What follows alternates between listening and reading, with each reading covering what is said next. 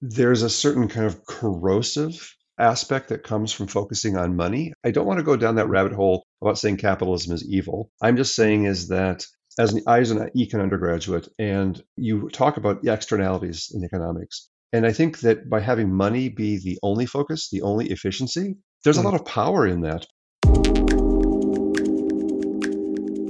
Hello and welcome to This Is HCD. My name is Jerry Scullion and I'm a designer, educator and the host of This Is HCD based in the beautiful and the wonderful city of Dublin, Ireland. Now, our goal here is to have conversations that inspire and help move the dial forward for organisations to become more human-centred in their approach to solving complex business and societal problems. Now, I caught up with Scott Jensen recently, and Scott refers to himself as a battle-scarred veteran of the software industry. He's been doing user interface design and strategic planning for over 30 years, and he worked at Apple on System 7, Newton, and the Apple Human Interface Guidelines. He was Director of User Experience of Symbian, VP of Product Design for Cognima, and managed mobile UX for Google, and was Creative Director at Frog Design in San Francisco.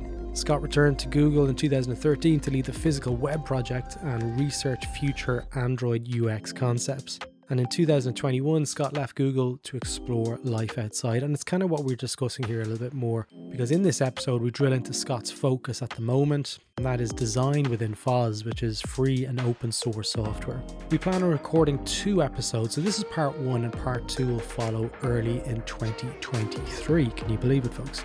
Before we jump in though, if you like what we're doing here at This Is HCD, you can help us out by leaving a review wherever you listen to the podcast. It only takes a couple of minutes and it really helps us out. Or you can go one better by becoming a patron. You can go and get an ad-free stream of the podcast for as little as €1.66 per month, and also get a shout out as thanks. And there's little plans there as well where you can get hoodies and t-shirts and stuff if you want to pay a little bit more. And all the money goes to editing, hosting and maintaining our wonderful website, which is now a repository for over 230 episodes of human-centered design goodness.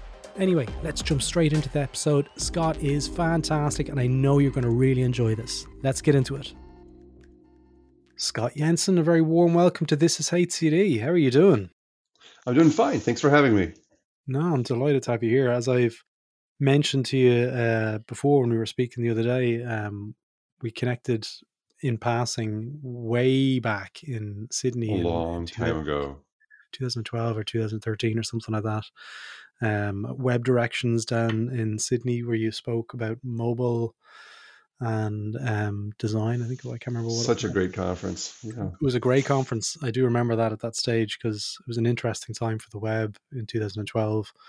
We were entering new kind of realms with interface design and stuff. I think there was a couple of talks there about no interface design, which gave people nosebleeds, including myself. But anyway, we're here. We're chatting now on the podcast.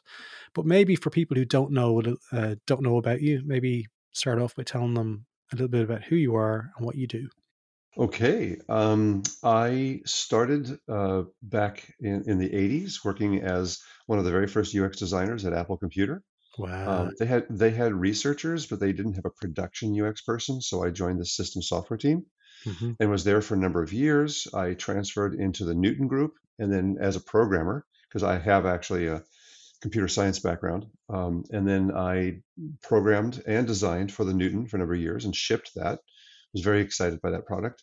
Left and did consulting for a little while, then went to London, worked at Symbian. So for my UK listeners, they're a lot more familiar with Yeah. Symbian than, say, the American listeners are. I was director of product design for Symbian for a number of years and then came back, did more consulting, and then eventually around 2008 started at Google and was their first mobile UX designer, and then managed that team for a number of years. Left, became creative director at Frog Design, San Francisco, for a couple of years. Did a couple of startups, and then came back to Google, where I worked on the physical web project, and then semi-retired. And now I'm back briefly for a little project for a little while, but I'm trying to retire. Yeah, it's a hell of a resume that you've just called out there. You've literally seen the birth of the internet, mobile, everything that in my lifetime that I've probably used as a designer and a design educator you've been involved in.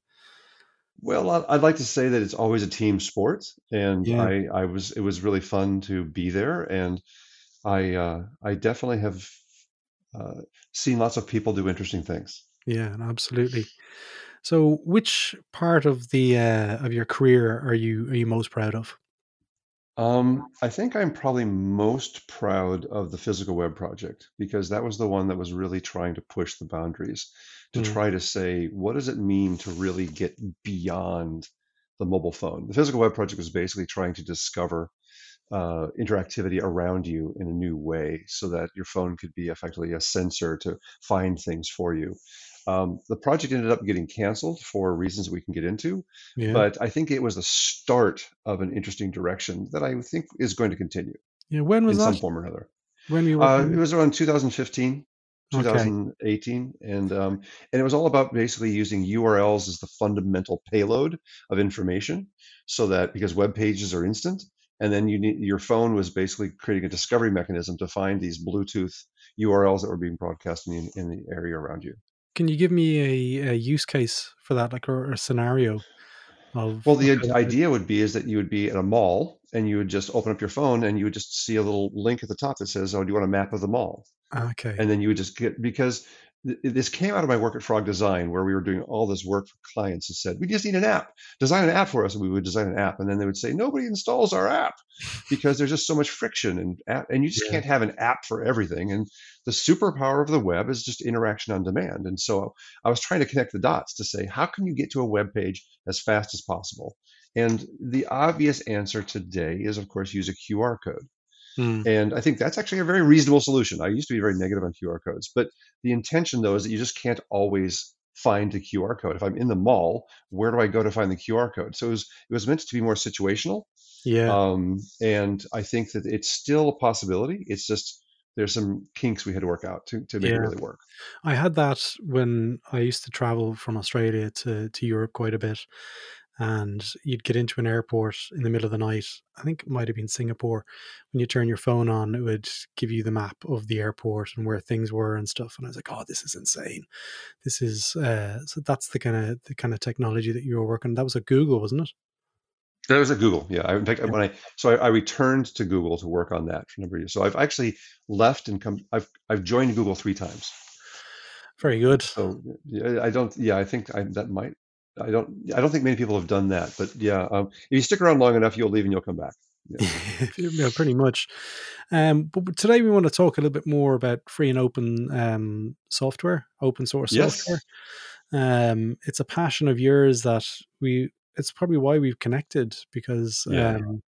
there's an awful lot of obviously at the moment what's happening at Twitter and people moving over to Mastodon, myself included. I'm over there for anyone listening. But where does the desire to explore FOSS in greater detail come from for you? It came from the fact that I just felt that there's a certain kind of corrosive aspect that comes from focusing on money. I don't want to go down that rabbit hole about saying capitalism is evil. I'm just saying is that as an econ undergraduate, and you talk about the externalities in economics, and I think that by having money be the only focus, the only efficiency, there's a Mm, lot of power in that, but it also tends to get you to simplify the world. And I felt that too many projects were being corroded by focusing on money and not focusing on the right things. And open source just opens up that door. It opens up mm. that door to say, we just don't need to worry about that at all. And it allows you to do things that would be dumb if you were a corporate, open file formats. You do things that actually break down the moat so that you don't care if the user is locked in. And it's that aspect of open source that I find very attractive. For people who don't know about open source, I think I might want to just take a little bit of a step back for a second. Um, Give us a use case because there's certain alternates to software out there from the big two like Microsoft, Google, and Apple as well. The big three, should I say? Say for text editing, if you don't want to use Google Docs, there's was it Micro or some Office OS? I think it was what I used to use. Way There's Etherpad, there's LibreOffice, there's a ton.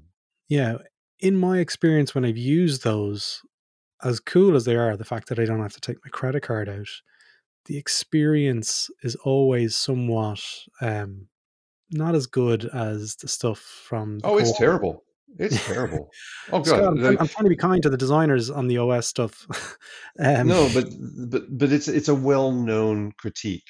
And hmm, now, not all open source software, by the way, is that way. It's yeah, just it's the ones that I think try really hard to like replace Office. I yeah, think GIMP is famous as the yeah, Photoshop replacement, which I mean, in many ways, GIMP has actually gotten a lot better over the years. hmm, It just has these edge cases where you're like, what? And so there's these moments, and in fact, this is what got me. I got excited by, shall we say, the structural potential of open source. It's not yeah, beholden to these other forces, but there yeah, is exactly this concern that there's a famous treatise on open source called The Cathedral and the Bazaar, which is kind of required reading if you're going to be an open hmm, source. And it talks about the fact that the best user is the developer. And as a UX designer, you're like, no, don't say that. Because the idea is that you want someone to just, have a problem and fix it immediately, like this hmm, warrior priest that has a problem and just does it. And for certain types of things, that actually does work. But as you become more and more commercial, this idea that you are the user is kind of anathema to any good designer. And hmm. part of this road that I've been on for the last 2 years has been to say, let's improve open source software. And that's why I've given 2 talks. I'm hopefully going to give a third one this summer Hmm. about what does it take to mature the open source ecosystem to have better design. It's so important because as we're seeing at the moment, we've taken for granted one of the my greatest platforms for information, Twitter, over the last 15 years is Yeah. just being slowly eroded, and suddenly it's like rats fleeing a ship. We're like, where are we all going? Where are we going to? And The Schadenfreude is strong. it's it's a reality though that that's happening. I remember, like, as I explained to you, I used to be at MySpace, and there was a Yeah. we had this with people jumping ship to Facebook because at the time, and it's historically known, MySpace didn't have a great interface or a great understanding of what experiences were. Yeah. And then Facebook was doing it much better. In this instance, though, it's a little bit different. Whereas Twitter does it really better, but it's just been we're being challenged ethically, and we're migrating to a platform that doesn't have the same experience. It has a lesser experience, and our values are being called out. Do you think there's a case of other products going down the same road as Twitter at the moment? And if so, are you okay to talk about them? That's a really good question. I think what you just said, there's a lot to unpack with what you just said. Yeah. But let me answer your direct question is, um, I do think that there is this general concern Mm, about how you're being monetized, how you are the product, and this desire, this frustration with how things are being overly monetized. mm. So I read a comment the other day that someone said, "I just tried to find an alarm clock app on my phone, and I couldn't find one that wasn't an annual subscription." Yeah. And that is just odd, right? And that's Strange. just very. So and there's obviously the disaster that's happening with mobile gaming right now, where everybody initially was just fine spending $5 or $10 on a game, and then a few developers realized that if you charged nothing, you'd get a lot more installs. Then it created the whole freemium market, which then appealed to the digital whales. Have you heard that term, digital whale? No. A digital whale is basically 0.1% of your users are willing to spend $100 to get crystals to beat the game. And so that's where all your money comes from. So the game is not designed for you and me. It's designed for that whale, and it's entirely for them to spend the money, and you're just a statistical insignificance. And so mobile gaming has been transformed into gaming for whales, digital whales, and it's ruined mobile gaming. So I think there's all sorts of ways we can talk about this kind of corrosive aspect of pricing and Mm. money and how frustrating it is. Yeah, no, that's something I hadn't been aware of. I'm not really into the mobile gaming thing at all, like, but maybe we should just start talking a little bit more around open source software and how we Sure. can actually. I want to understand a little bit more how they start, okay? Because it seems to be like an answer to a problem that's out there, an alternative to the conversation. And I believe that we're going through a point in time where suddenly more people, other than the kind of sacred group of early adopters, are starting to call out these kind of alternatives as valid and Hmm. viable options for us to move to. I mean, 3 or 4 or 5 years ago, I don't know when it was, when Adobe moved Creative Cloud to the full subscription model, and you did the basic maths on it, and you realized, actually, you know what? I don't really need Creative Cloud so much, which was Yeah. Right. Yeah. unforgiving. Like, 15, 20 years ago, I was like, I'm going to go to Affinity. Okay. And Affinity have done remarkable work, and their software was actually Brendan Dawes. I don't know if you know Brendan. Brendan told I me about do. it. Yeah. Brendan was like, try it, guarantee you won't go back. And I'm like, okay, well, I'll try it. And I saw it, and I bought it for my iPad, and I bought it, for my Mac here as well. And it was insane because typically you couldn't get that kind of software and that same kind of experience on Mac OS. Whereas Hmm. suddenly Affinity had it, and it was in many ways better than Adobe, and it was a one-off payment. And I love them for it. Yeah. Um, but I want to understand a little bit more around um, framing that early inception of the projects and the products. Who typically starts these off, and how do they avoid the conflict, the Yeah. dissonance of saying, well, you know what, we could charge something for it, and we could have a business model here that allows us to sustain ourselves, like giving it away for free? Does it always have to be free, basically? Right. Well, and that's the most common question I get when I explain open source software to family members. And they're Mm, like, who pays? How do they pay? Where does yeah. it? How? There's just like this disbelief as to how it works. And I think it's important to understand that open source is a technique, not a destination. And there's Mm, many types of open source. So it started off as operating systems, mhm, and they were building things for themselves. And then the web kind of showed how you could build almost the entire web on these tools that got used by other people. And then you got the model where big companies were mm, helping open source because they knew it needed to be open so everybody could use it. But you got effectively big benefactors coming in and helping things out. So that's one model where you mm, get effectively enlightened companies realizing that these core pieces need to be yeah. done in an open way. And then the lovely thing about open source is that it seems to kind of flow in between the cracks. It goes where it's needed. So it started off as operating systems, and it slowly became tools Was and it then Ubuntu? utilities. Well, like, so for example, someone will say, well, there'll never be a AAA game that's ever open source. And I'm like, no shit, of course not. But what you're seeing a lot of open source, a lot of games using open source tools like Blender. Blender's a Yeah. 3D modeling software that's entirely open source. So you're getting effectively open source creeping up, and it's Mm, kind of it's growing in ways that people weren't expecting, and it's this new, slightly consumery focused things. At least first, that you got tools that were very programmer focused, and we're now starting to grow into these consumer facing tools, which is what's having the problem with open source. I mean, with UX. mm, So to me, what's fascinating is how open source is just biting off bigger and bigger problems, and it's mm, going through that natural maturation phase. And so to your funding question, there's this new model called Open Core, where you build this product in a way that the core is completely open source and for everybody can use it, no problem. But mm, then you use it in a way that is helpful, like you sell service, you run it on your server, you become effectively an instance of it. The open, sorry, home assistant, an excellent home controller for your smart mm. home, completely open source. Anybody can do it, but they sell a service in the cloud that connects you to other services, Okay. Nabucasa.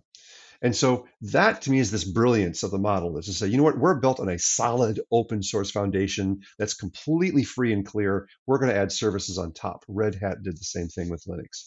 So that's where the money comes in, is that you actually build in such a way where the core is completely open source, and then you have services on the side. And that gives a sustainable model. Penpot, by the way, the Figma replacement, is doing the same Yeah. thing. Yeah, absolutely. I checked that one out the other day. So who's working on them? So I think that's where people are, and myself included, struggle with it a little bit. Is there a small group of people in terms of developers who have, I wouldn't say ownership of it, but in terms of they're involved in the creation and the update and the upkeep of the interface and the back end?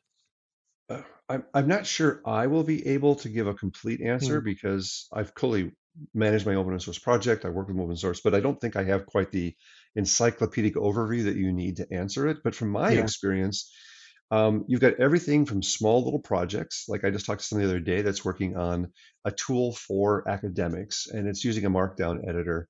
And it's just a couple of people that are just building this thing. They're scratching their own itch, right? It just happens to be Yeah. that one of them is a programmer and one of them a designer, so they've actually got a good team together. And they're just trying to see if there's a market there that of people that like it. And apparently they've got a couple 100,000 users. Yeah. And that's the kind of the cool part about it is that it's exploratory. Um, my understanding is the vast majority of open source projects get no traffic at all, right? Yeah. People try it and nothing happens. But frankly, that's no different than commercial software, Absolutely. I you was going to know. say it's exactly the same. Exactly. So I don't think there's a big difference here. It's just really the fact that they don't have to make money. Yeah. And a lot of projects, by the way, are entirely done through donation. They start off as donations, and there is no open core, no side business. They are literally just trying to get started. There's a lot of companies that are trying to get grants to do that. I Hmm. think there's a million experiments that are happening right now, but they're all. I think the fundamental point though is that they just want to be motivated by this open core that is Absolutely. transparent and that's the part I think that's really exciting. It's like a belief system, really, at its core. It's a belief system that we want to talk about and share. And is that fair to say? I, well, I think everybody has ethics, and Hmm. so at every level, everything's a belief system. I just think that this is just taking it that extra step. Hmm. That extra saying is that no, we need to build this in a way that takes into account these externalities. I mean, people need portability. People don't want to be tracked. People you want to have transparency. There's all people want open file formats. These are things that are not necessarily encouraged by closed source software. Yeah. And so there's this belief that software should be quote unquote built right. Yeah. And and as you point out too, it's not totally built right. It's possibly architected right, but it's certainly not designed right. And that's where I was trying to come Absolutely. in. Right. And there's a huge opportunity for designers like yourself to advise, I guess, and just to put some more um, rigor, I guess, in terms of like how they could improve. Is that fair to say? That's it. And part of it is back to this maturity issue because I've talked to multiple UX designers who have tried, and we all have the same experience. You go into an open source project, you're like, "Hey, I want to help," and they're like, "Oh, awesome! Can you fix our icons?" Yeah. That's it's like really that's what you want me for is your icons, because part of the issue is it's a little bit like 1984. Yeah. Everything is done through Git, and Git is the language, and the language of anything is through Git. And so the only thing that you can do is check in files, and the only files that designers can touch are icons. So Yeah. you work your way to, and it's like that's the thing that you're able to do, as opposed to what a UX designer wants to do is to talk to the stakeholders, prioritize your product roadmap. It's like where does that fit into Git? Well, so you can't do that. So Yeah. part of it is to, and that's why I'm excited by things like GitLab and their UX showcase. So there are open source platforms that are really trying to elevate UX deliverables, and that's a good Absolutely. sign that things are maturing. So I'll put a link to GitLab in the show notes for anyone who's listening and is interested to tap into GitLab a little bit more because it focuses more on the processes that allow designers to be, and I mean true designers, as opposed to like making things look pretty, like the decoration. It's a To first step, but it's a for lot better to have that kind of exposure to it. Yes. Yeah, absolutely. Now here's a question for you, and I'm assuming you may not be able to answer this one. But say looking at Mastodon at the moment, where they've had, I think, a million subscribers in the last couple of weeks onto various instances and stuff. What is it possible at some point that Mastodon could be commercialized in its current accompaniment, where you may get a Elon Musk of sorts coming back over to Mastodon and saying, okay, well, we want to invest into this. There could be another corporation that wants to support its growth, and it may be presented in an altruistic way, um, but in reality, it's no longer an open source project. It's been funded by big tech. Is that a reality? Is that, or is that something that?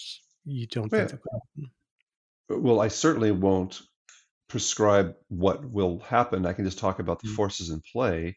Yeah. The common analogy that people make to Mastodon is email, because email is an open protocol, SMTP. Mm. Yeah. Mastodon is based on an open protocol called ActivityPub. And so it's like, oh, you can go to Hotmail, you can go to Yahoo Mail, you can go to Gmail, and everybody can email everybody else. Yeah. It's a weak analogy. It's not always perfect, but it's so the intention is that's what's the power of Mastodon is that there's thousands of instances, Yeah. and so what is likely to happen, or is what could happen, is that someone is going to create the world's best Mastodon instance, Mm. and they just have all the servers, they can handle all the users, they make the onboarding, which is a problem with Mastodon Yeah. right now. They can fix that all up. So you could get effectively a really good Mastodon server that becomes, bad pun, the elephant in the room, and they become effectively the tail that wags the dog. Now, I think what Mastodon is trying really hard is to avoid that, because no one company, for example, could be the email killer. Yeah.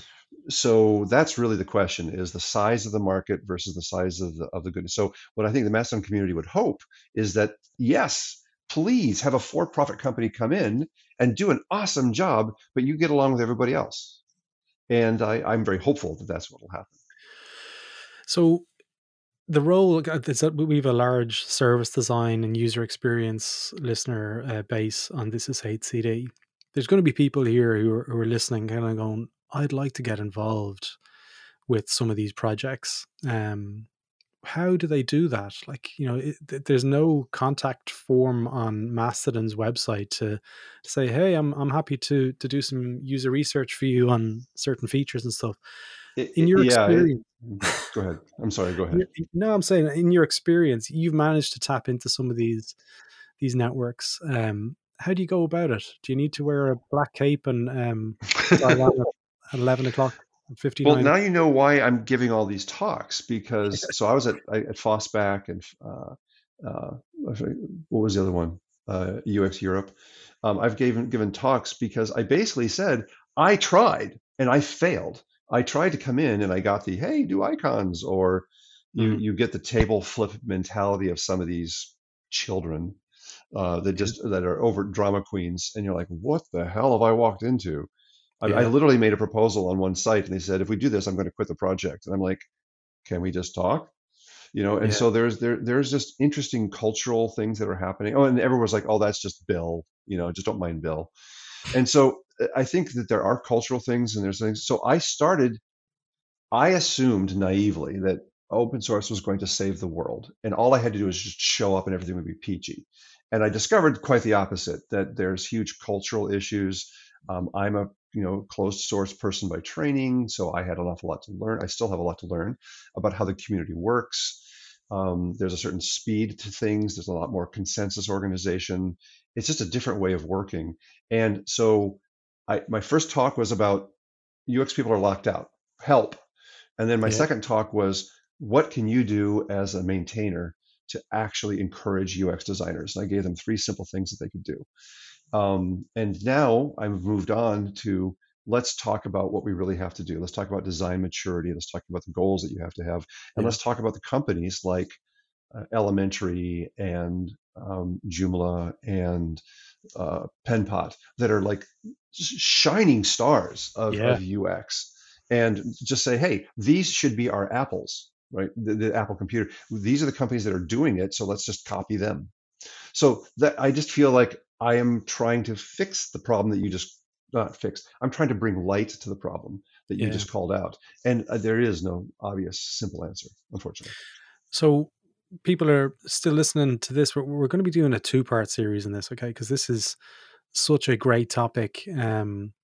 The second part, we're going to be talking a little bit more around, understanding a little bit more around design within these FOSS projects, and also, general unease within that industry of FOSS developers or creators or whoever in there at the moment. So we don't want to go down too much into that road now, Scott, because we're going to talk about that in a little bit more detail in a couple of months when you come back from your travels overseas. Um, are you okay to talk about your travels? Sure, no problem. Yeah. Where are you going and after Christmas? We're going to India for 2 months, and my wife Nice. and I try to mix a combination of personal, fun, and also volunteer work. So we try to go to various.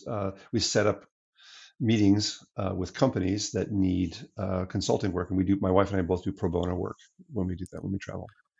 That's amazing. It's amazing to be able to do that at the point where you're at in your career, like to be able to work with these organizations, especially in India, where there's a lot of great designers out there. I've done some free coaching for designers in India, and there's so many amazing people out there that are going to, hopefully you're going to get to connect with some of them. And far Um, more sophisticated than you would expect. So we yeah, last year we did it in East Africa, and we went, we had 2 months there as well, and I was blown away by the quality of these organizations and the software they're producing. It's really, really inspiring. yeah, absolutely.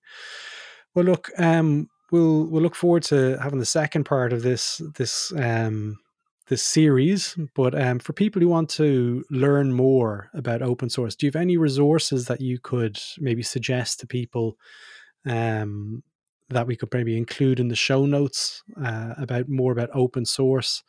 Is there any websites or any books that you would recommend that they read? I mean, culturally, I'd say just search for the Cathedral and the Bazaar. That's kind of the canonical Cathedral and the document, Bazaar. Okay. right? Um, and there isn't that much, I think, written up about UX and open source. There are a couple of companies that Oh. are trying to do that. They're flowing up. There's the Open Source Design Foundation that is actually trying very hard to kind of create Mhm. a culture of UX. So just search for those, you can find them. So it's a fledgling thing that's all getting started. I don't think I have any kind of burning thing to point to, Yeah. unfortunately. If I think of a few more, I'll send them to you and we can put them in the show notes. Absolutely. Sounds good. Scott, if I don't speak to you before then, have a great time in your travels and looking forward to connecting you for episode 2. Well, it was a pleasure talking to you. Thank you. And there you go, folks. I hope you enjoyed that episode. And if you enjoyed it and want to listen to more, why not visit thisishcd.com, where you can learn more about what we're up to and also explore our courses whilst you're there. Thanks again for listening.